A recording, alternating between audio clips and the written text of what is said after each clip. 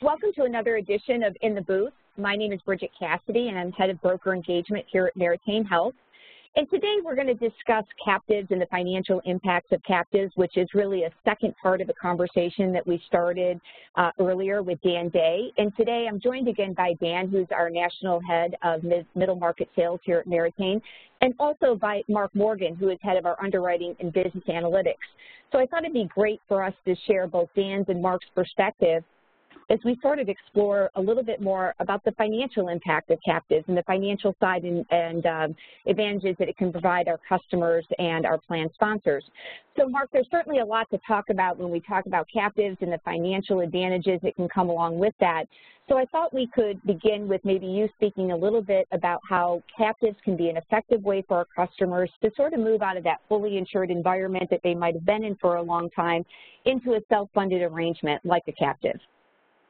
Yeah, I'm happy to, Bridget, and thanks for the question. Certainly, yeah, there's a lot to talk about here, so I'll try to get to the meat of it. As we're thinking about transitioning from the fully insured space to self-funded, captives really help the employers, predominantly the smaller segment we're talking about, and just for clarification, that's probably 250 employees or less. Could be a little more, but predominantly 250 and less. The captives have found a really good opportunity to support those clients' transition, and what they provide is pretty fundamental in regards to if you think about a transition from a fully insured space to a self-funded space as an individual employer, especially in the smaller segment, it's difficult. You deal with complications around stop loss, you deal with complications about previous experience in certain markets, things of that nature. It's just more difficult. What captives really allow is an easier transition, and they do that by leveraging their size. It's a captive population. They look at the fully insured arrangement that the employer group was under prior to. They quote-unquote shadow price or try to put a best price based upon the information that's available, and they pull that population into their captive pool or their captive cell. And by leveraging that size or leveraging the greater population, it helps mitigate or reduce the complexities that a smaller client going at this on their own would have transitioning from fully insured. Now, with captives, for sure, there's, depending on, every captive is a little bit differently, but if we think about some of the more robust ecosystems, there's buy-in that's needed from the employers around wellness programs, any type of risk mitigation programs, because fundamentally it's a captive arrangement, and what we're trying to do with those, or what the captives are also trying to do with those, is help curb some of the healthcare spend. And if you have a higher availability to some of the programs that are out there in the marketplace, or you have a more engaged population base, that does help reduce the risk associated with the healthcare spend. So that's probably, when I think about at a high level, the transition from fully insured to self-funded and how captives can help around that. Dan, do you have anything you think you would like to add to that? Yeah, a great example, Mark, is a large case that we were given an opportunity to work with in Central California. And that employer was coming out of a fully insured trust arrangement. There was very little experience available. There were about 200 employees, 400 members, and yet they wanted to go more deeply into a self-funded arrangement for some of the reasons that you just mentioned. They wanted to be able to adopt some further point solutions, but they also wanted insight into what their experience was going to tell them, and that could help provide them a strategy on a go-forward basis. So we worked with, in this case, it was a consortium, we'll explain the difference in a while, that was able to shadow price the fully insured arrangement because we felt that the current trust had the experience, thus was giving them a rate that was based on what their experience looked like, and we can use that as a launch point to basically base their rates on a go-forward basis. So we were successful in moving them from that fully insured trust arrangement into a, I would say, semi-self-funded arrangement with the consortium, and now they have insight into data. Now they have insight into what they want to do as far as the strategy and the different point solutions that they want to adopt. I think, Dan, you bring up an excellent point when you use that word insights, right? Because that data analytic piece that comes along with transitioning out of fully insured and into these arrangements is really useful. And I think that leads nicely into the next question that I was going to get Mark's perspective on, which is how does being part of that captive impact the renewal rate and the risk year over year? So, Mark, what would your thoughts be on that?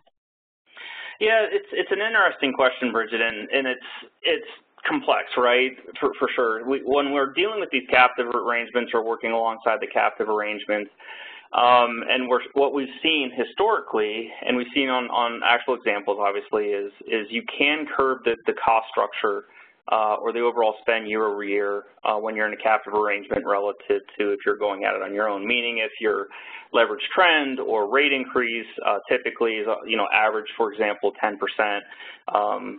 Maybe you're getting a couple points or a point or two, or maybe a little bit more,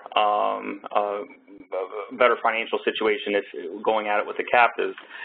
What we also see, however, is when you're thinking about the captive arrangement, is the longer-term stability of your rate action. And again, if we're talking about the segment that's 250 and under, or in the smaller group space, or what have you, you will tend to, and you can have experiences where you're seeing these large increases year over year. And one of the really benefits, one of the great benefits that captives bring to the market is longer-term stability. Is you're not seeing significant increases one year or not. You're trying to find different solutions or arrangements because of the rate increases. Because of this larger population, the captive risk is evaluated based upon that total population. And then the groups within that population may have, adjustments upwards or downward relative to the average increase. But considering you're looking at a larger population, and an individual small group will see some of the advantages that a larger alternate funded or self-funded client would receive by going at it with a captive arrangement.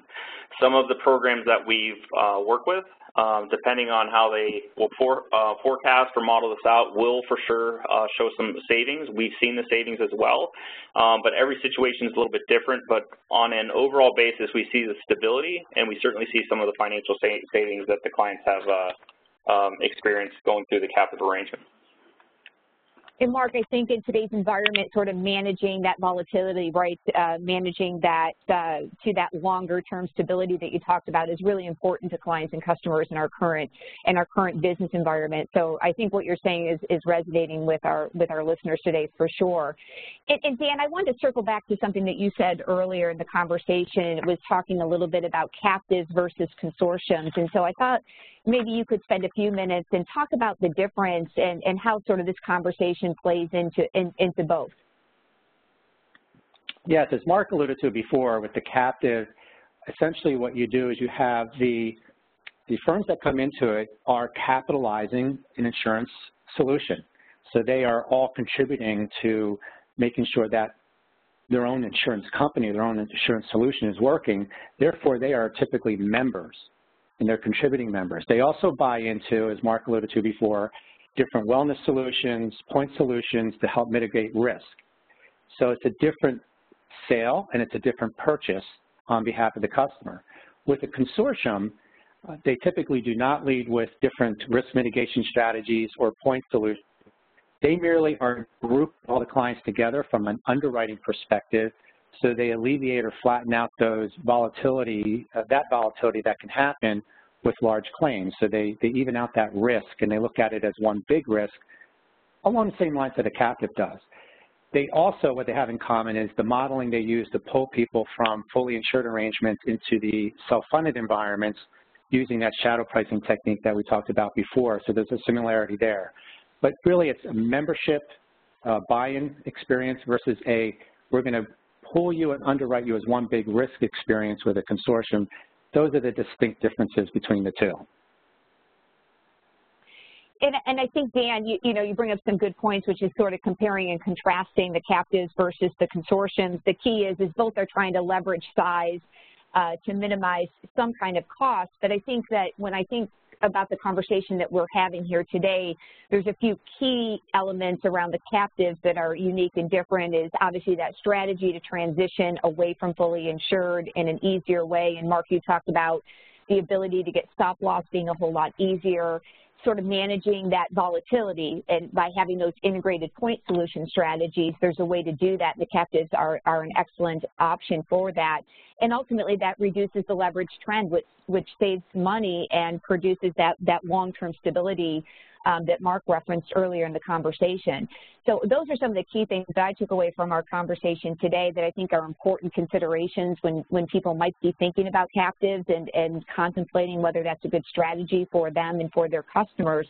So I appreciate both of you joining me today. So thank you, Dan and Mark, for taking some time out of your day and talking about sort of those differentiations in financial strategies that can be deployed as part of an alternative strategy with captives.